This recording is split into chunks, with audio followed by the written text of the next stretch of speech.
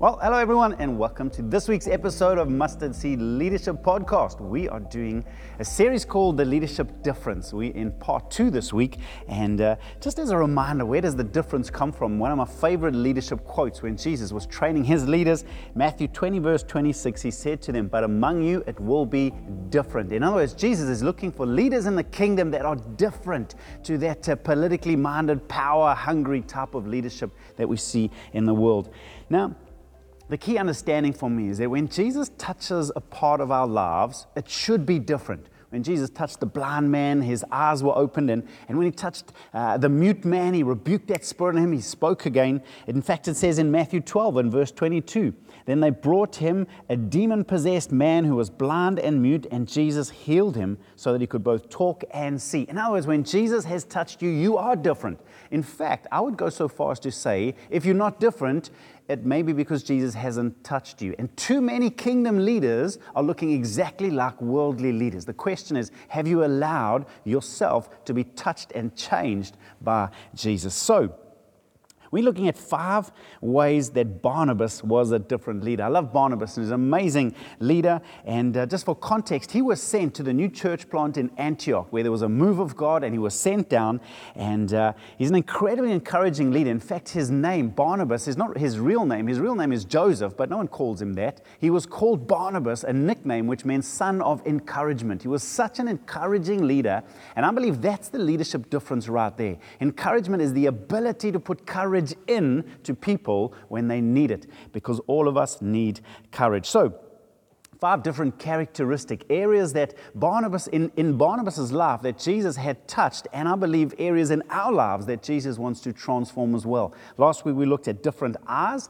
Today I want to look at how his tongue was different as well. In Acts chapter 11, verses 22 and 23, news of this reached the church in Jerusalem, and they sent Barnabas to Antioch. When he arrived and saw what the grace of God had done, and if you missed last week's episode, his eyes were different. He saw what God was doing, not just problems and hassles. It says he was glad and encouraged them all to remain true to the Lord with all their hearts. In other words, his speaking, the way Barnabas communicated, was words of encouragement. Now, most people don't speak words of encouragement. Most people, by default, actually speak words that are negative, critical, unhelpful. You ask most people, "How are you doing?" and you'll get an answer, "Oh, busy, overwhelmed, hassle, this, that, blaming, complaining, this and the next thing."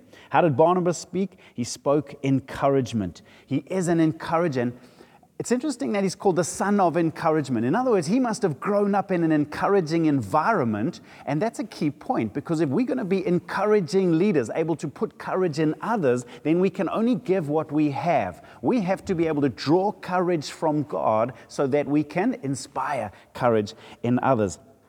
And that's the big idea. You have to be encouraged to give encouragement. When I was a young pastor growing up, the first kind of church leadership experience, I was learning to preach, learning to lead meetings, and there was a particular pastor who was leading that church who he didn't give encouragement. And as this young upstart pastor doing my best to preach, I was desperate. Give me something, give me some feedback, and just nothing. Eventually, in absolute desperation, I went to him. I said, "Please, give me some encouragement." He looked at me and he said, "Nope, when I was growing up, my dad never encouraged me, and I don't encourage people. If you want encouragement, go and get it from God." Yikes. I don't encourage that as a leadership style. It did teach me one thing, though, that actually we do need to learn to draw our encouragement from God, especially leaders. We have to be encouraged so that we can encourage others. Quick examples from the life of David. David learned to receive encouragement firstly from his friend Jonathan in 1 Samuel 23:16. And Saul's son Jonathan went to David at Horesh and helped him find strength in God. What a great friend. We need to be friends like that and surround ourselves with friends like that. Secondly, then he learned to receive encouragement directly from God. 1 Samuel 30 verses 3, it says, "When David and his men returned or reached Ziklag, they found it destroyed by fire and their wives and sons and daughters taken captive. So David and his men wept aloud until they had no strength left to weep."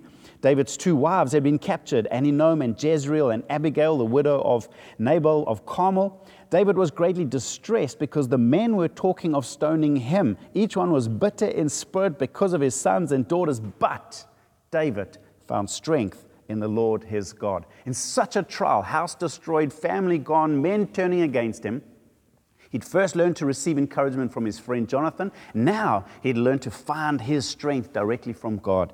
And as a result, we still live in the encouragement that David gives us. He wrote most of the Psalms, and he has a little example in Psalm 56:10. In God whose word I praise, in the Lord whose word I praise, in God I trust and am not afraid. What can man do to me? In other words, leaders, we've got to learn to draw our encouragement from God so that we can be encouraging leaders to the people around us.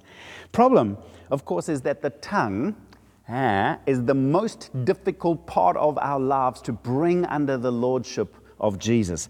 In James 3, verses 7 and 8, I think James got it perfectly right when he said, all kinds of animals, birds, reptiles, and sea creatures are being tamed and have been tamed by mankind, but no human being can tame the tongue. It's a restless evil full of deadly poison. Yikes.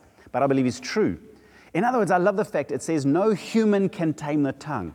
To bring our tongues into line with the Word of God is not going to take human effort. It's going to take the divine power of God by the Holy Spirit in our lives, which is why, leaders, we need to be intentional about asking Jesus to touch our tongues, our lips, so that we would speak words that are encouraging and uplifting. So let me wrap up with a quick challenge. 3 quick things. Number 1, confession of sin. I want you to evaluate right now. Bible says in Philippians 2:14, do everything without grumbling and arguing. Yikes. It says in Matthew 5:37, all you need to say is simply yes or no. Anything beyond this comes from the evil one. Lies, manipulations, exaggerations, just yes or no. Matthew 5:22, again, anyone who says to a brother or sister, Raka, is answerable to the court. That was an insult. And anyone who says, you fool, will be in danger of the fire of hell. I want to ask you now, do you need to confess sin? Bring your tongue under the lordship of Jesus. Will you come and touch my lips and purify my heart? Number 2, we need revelation. Hebrews 3:13 says, but encourage one another daily as long as it's called today, so that none of you may be hardened by sin's deceitfulness. We need a revelation of why encouragement is so important.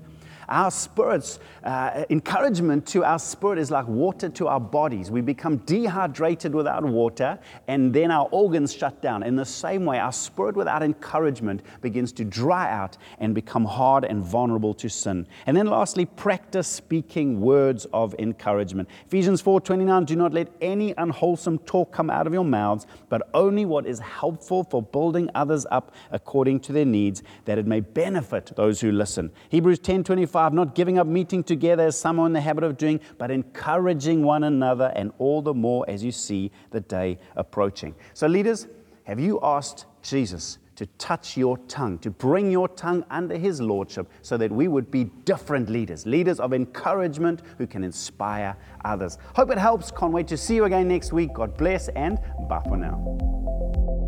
Thank you for listening to this week's episode. Remember, if you'd like the notes that come along with this episode or any one of our past episodes, you can visit outlookchurch.co.za/mustardseed leadership, where you can see all our past episodes, all the resources and notes that go along with this. Until next time, keep growing.